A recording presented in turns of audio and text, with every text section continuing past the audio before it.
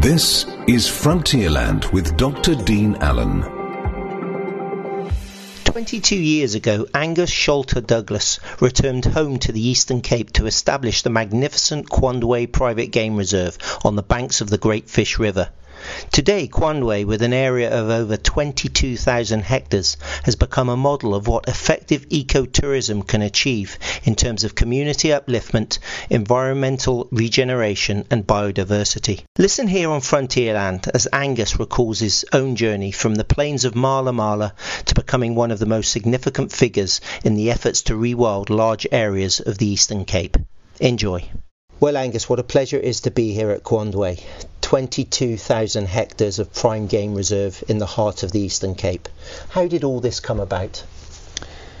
Dean, thanks very much for being here. I think it came about, I suppose, with a vision of four people when we met an American couple when my wife and I were working up in northern Botswana, and it was one of those discussions around a dinner table that led to a vision and a dream. I would love to say that that there was a kind of blueprint that we put down here and followed, and and it turned out to what it is today. But it didn't happen like that at all. It was quite an organic process, and we were able to acquire land as land came up and create the kind of shape that we have now. And it really was fortuitous to us and not fortuitous to others that ostrich farming was experiencing one of its many difficult times, and we were able to acquire this land and put the property together. And it took us 2 years, and we learnt an enormous amount along the way. We opened exactly 9 days before 9/11, so it was the 2nd of September. So it was in 2001. We certainly got off to a rocky start.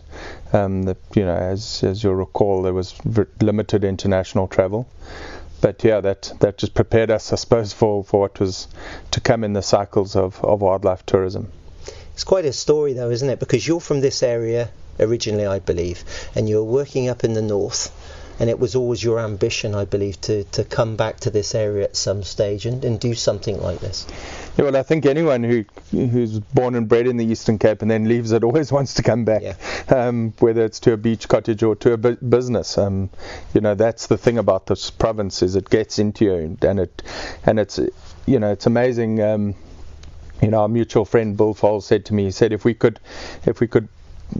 sort of bottle the spirit and of generosity of the people in the Eastern Cape, we'd have the most incredible product, and I think that speaks for everyone who comes from this area. They don't really realize it when they come from this area, but the people who don't come from the area talk about it.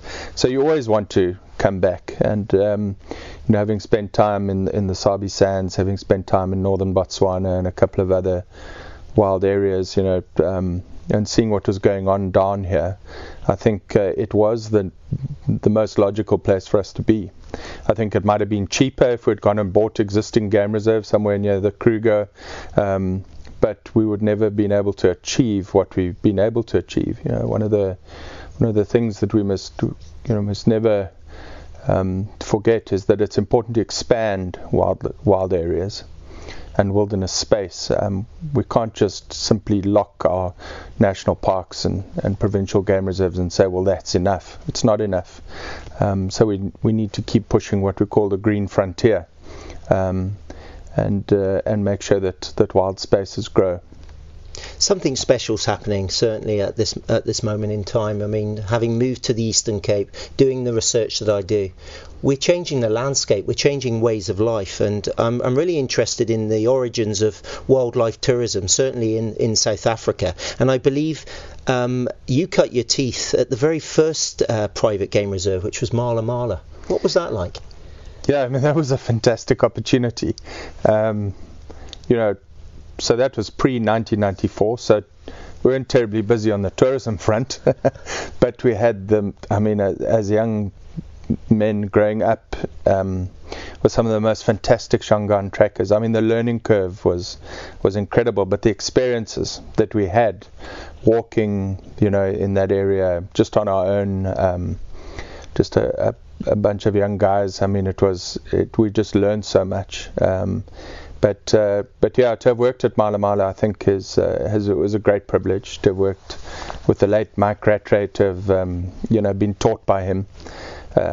His dad started Mpumalanga, and to have seen how to develop a product and to kind of develop a team that could understand what a guest wants before they need it, and to just have the all the processes and procedures and everything in place that I mean, I still go back to so much of that today. So, I'm extremely grateful for that opportunity. But yeah, it was just a time in my life that that I'll never have back, but I'm so grateful for, and and also for the friendships that were made over that time, and for all the people that we met, movie stars and heads of state, and it was quite a celebrity spot. But yeah, a really, really good grounding, I think, for this industry.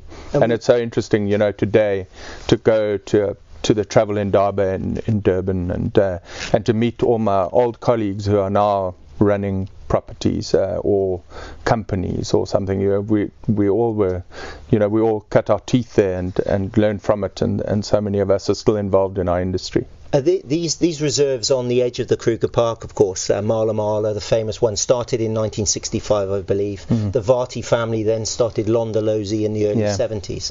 We were discussing over dinner last night, and I was hanging on every word that you were saying. Describe some of those early experiences if you went to a private game reserve, because it's a little bit different than it is today. Oh yeah, no, look, everything was just about people seeing the animals. It didn't really, there wasn't the ethics that comes with it like it was today. So they used to have hides, I mean, and you would sort of sit in and be served your drinks while some unfortunate wildebeest was hung from a tree, and the lions would come in, and then a guy would flick the switch and the spotlight would come on, and you all sat there and watched the lions feed. So it wasn't like you went out and on a game drive tracked animals like we do today and have a much more authentic experience. It was quite a different experience. But I mean, they pioneered what it is today. I mean, if you think of, we're sitting here in the bush today, you think of how many thousands of people went on a game drive this morning in southern Africa. You just look at all those lodges in the Botswana, at all those lodges in the Kruger. I mean, there are now thousands of beds. When I was lucky enough to work there were probably only about 4 commercial properties in the whole of the Sabi Sands. And you think of how many thousands of beds there. All of them are going on game drive today because of what was started there in the 60s. So it's fascinating to see how the whole thing's changed, and to see what was important in terms of the kind of luxury of the product in those days. Like, there had to be an open and a closed game viewing vehicle just in case the weather wasn't right. I mean, we could never afford that today. And this idea that one needed 2 bathrooms to get ready for the game drive in the morning, so that the guide wasn't kept waiting. It was those kind of things that we just don't do anymore. But that was considered, to be the sort of ultimate luxury. Incredible days. You mentioned the word pioneer, and here on Frontierland I've had the privilege of interviewing some incredible people that can be considered as pioneers. But when we talk about wildlife tourism here in the Eastern Cape, who are some of the significant figures we can sort of give acknowledgement to here? Well, I think we have to start with the late Colin Rashmere and Tony Fuller, who started what was then called Kariga Park, which is now turned into a wonderful game reserve down on our coastline, in Kariga Game Reserve, and then obviously to Adrian Gardner. I think the one thing that what Adrian's done is that he put such a big marketing machine around developing the wildlife tourism, developing Shamwari in the Eastern Cape. I mean, I safely say that we would have been very reluctant to come and develop Kwandwe if it hadn't been those people that had come before us and already had established products. So, I think there's a really special relationship amongst what we are really at the end of the day competitors. But we have an association called Indalo, which we cooperate through on matters of mutual interest. Obviously we leave the kind of the competition at the door. And I think the great thing about us is that we market our region. And I think that's what Adrian kind of taught us, is that we have to market our region to get people here. And certainly I know that if I market the Kwandwe and somebody lands up at another Eastern Cape Game Reserve, at least there's still a bit of a win in it. So it is an incredibly competitive industry. You will see, and I think to a fault actually, because we compete sometimes in the wrong spaces. Like I talk about the scatter cushion war. At some stage you were going to a lodge and you couldn't see the bed. There were so many scatter cushions, and the design elements and the food and things that it's just been, the envelopes just being pushed more and more. Whereas, I suppose I come from a somewhat older generation where, for me, the wildlife experience, the quality of the guiding, and the sort of commitment to what we're doing, the long-term decisions, and is somewhat more important. But South Africa has just become so competitive, and then within South Africa, then we compete with Botswana, Zambia is a fantastic product, and then of course the kind of grand old dame of African wildlife tourism is East Africa. Everybody sees the sunset, they watch the movie Out of Africa, they watch The Lion King, that's where they want to go. So it's you don't actually realize, if you take one of our international guests, first of all they have to make the decision to come on holiday to Africa. That's the first thing they've got to do. Think of everywhere else they can go. Then they've got to decide which country they're coming to. Then they've got to decide, which property they're going to within, or which region, then which property. So it's a very, very competitive market, and we compete with, the Masai Mara, the Serengeti, the Okavango, the South Luangwa, Mana Pools, and it just keeps going on and on. We're really lucky that we have, our cousin down the road in Cape Town, the Table Mountain, that does draw a lot of international tourism. So, and obviously our proximity to that helps enormously. The fact that we don't have the Anopheles mosquito and its malaria with us helps. But at the end of the day, we still have to deliver the product that the guest wants and the experience. And really the product is the experience. So it's a lot tougher than it looks, from the outside. And the competitive nature of it is what keeps us all, on our toes every day. Well, the Eastern Cape spirit is something that is going to keep me here. It's something fantastic. You said you're all in competition, but you're actually all winning if we get tourists to this part of the country, of course. So anybody listening to this, because this podcast is listened internationally, who hasn't been to South Africa and is considering to see our wonderful wildlife, why should they choose the Eastern Cape? That's very easy. I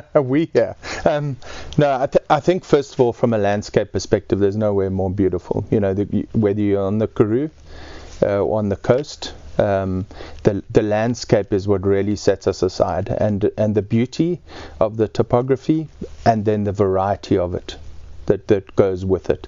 And I think the biodiversity within that system is what really makes, if you come here, you're seeing everything from kudu, springbok, oryx, eland, black rhino, so it's not just about, obviously people want to see the things with big teeth, but at the end of the day, the diversity of what you see here, far outweighs all the big teeth. You must still see the guys with the teeth, with the business end, but what is really important as well is the kind of the big sky feel that you get in the Eastern Cape, the sense of space, and then obviously the diversity of species, and that's birds, animals, vegetation, whereas for me, a kind of monotonous sort of flat country. Once you spend time in the Eastern Cape, you go to that, it becomes boring quite quickly. Whereas here, you always have that anticipation of what's over the next hill. And I just think that the experience here, if delivered correctly, is far outweighs anything else in South Africa. And there's so much variety here. I mean, as part of my research, what a privileged job I've got. I've visited a lot of the reserves. They're all different. Visually they're different, there's a different feel, the landscape is different, and that gives us that great variety within a small area, doesn't it? Yeah, I mean, I suppose I should go and look this up, but I mean, if you just take a drive from the Alexandria Dune Forest, you drive up one of the estuaries, you look at that vegetation, you come into this thicket biome of the Great Fish River Valley, you go out of that, you go into the Karoo, you go up into the Kamdaboo area, you swing back and come back through Hogsback with its Afro-montane forest. Now, if you really think of how far you've driven, you actually haven't driven that far, but the variety of biomes, I mean, let's take the grassland biome of the Bedford, Adelaide district, Somerset East. You've also got wonderful forest up in Somerset East on the Bosberg. I mean, to see that kind of variety within one province, and I haven't even been down to the Baviaanskloof yet. Right. You know, I'm just talking about this area here, and then obviously further east of us, I mean, our coastline, and it has to be the most diverse province in South Africa. Yeah, without a doubt. Let's look at the bigger picture here now, if I may, Angus. In terms of conservation, I'm fascinated by plans to drop fences between the reserves and rewild extensive tracts of land. Do you see this as viable, and if so, why is this so important? Look, from a conservation perspective, the bigger the area, the less human influence required. Not no human influence, but the less human influence, the less management is required. The better the ecosystem functions, the better the genetic systems function as well, with it, which is a byproduct of that. So, going back to my time at Mala Mala, we pulled down our fence line between the Sabi Sands and the Kruger National Park. It was part of our job in 1993, I think we pulled that fence down. But once again, there were no tourists. So we pulled that fence, and there was immediate movement of animals. You could almost, a whole lot of white rhino moved out of the Sabi Sands, sable antelope came back into the Sabi Sands, breeding herds of elephant came into the Sabi Sands. And the system just becomes that much more natural. That's the conservation side of it. I think the benefits are enormous. The bigger the space, I mean, it's kind of an obvious thing. There's another byproduct to it as well, and that is the marketability of it starts becoming more important, because these what some people like to refer to as conservation islands start being linked together, and great for conservation, great for marketing, the province as well, and it shows a much longer term commitment. The one thing about this industry is you have a great privilege to make long-term decisions, because short-term decisions just bite you. Your long-term decisions, everything is actually probably not about your generation. When I'm saying long-term, I'm not talking about 20 years, I'm talking about 100 years, because you make such significant changes to the landscape that have been made 100 years ago. Now you're trying to go back there. Those decisions need to have long-term implications, not short-term implications. So, for the long-term, the best objective to have is to have bigger conservation areas. I mean, we're a similar age. Within our lifetime, are we going to see this happen here in the Eastern Cape? Definitely. Good. Within the next 5 years, you'll see the first of it happening. I think it takes a while. There's like everything in life, things need to be worked out. There will be teething problems, and it's what I refer to as bumps in the road. We just need to get over them and work things out. But if there is a collective, idea and will to do it, then it'll happen. And I know there is already. Well, I think that's one of the benefits of being here in the Eastern Cape. A lot of these families have lived here for generations. The original settlers were here, created this landscape through commercial farming, changed the way that the land looked. And the irony is, of course, now we're going back to that original state, aren't we? Yeah, to a large extent we are. I mean, here where we sit in the Great Fish River Valley, I mean, this is one of the greatest wildlife areas. If you look back in the history books, you read Skeed, those types of things. I mean, there were herds of elephants, that walked up and down this river, that numbered in their thousands. So it's just unfortunate that European settlement hit here first, and then there's a little bug called the tsetse fly that didn't occur here, but did occur in other areas, and gave the sleeping sickness to the cattle. So if you go and you look now at the big national parks of Africa, most of them were created because there was tsetse fly there. If you look at Kruger, you look at the Okavango, you couldn't farm cattle in the Okavango, too many tsetse flies. You couldn't farm it in Serengeti, Masai Mara, maybe to a different extent, but even in the Kruger there was tsetse flies. So it was because you couldn't put cattle there, whereas we didn't have that here. So this was kind of colonized a bit earlier. Look, to be frank, I would hate to be a cattle farmer here. I mean, this is rough terrain. I thought I'd been in some rough areas until I came here. I mean, it's quite a jumble of tangled, spiky things and it's rough country. This area is supposed to have wildlife in it. I don't think there's, I think the Fish River flowing permanently maybe makes it slightly easier, but it would have been tough here before that. Must have been some tough people who existed in this valley before we arrived. Yes, I mean I think they were placed here and they made a go of it, and they should be admired for that. But people like yourself now with the vision to change the way of the landscape, to do things that are kinder, can we say, to our planet, should also be admired. And it's been a privilege to be here, and thank you so much for your welcome. And as I said, anybody listening, please come and visit Kwandwe, because it's a magnificent part of the world, that's for sure. Thank you for your time. Great, thanks very much, Dean. That was Frontierland with Dr. Dean Allen. For more podcasts, visit algoafm.co.za.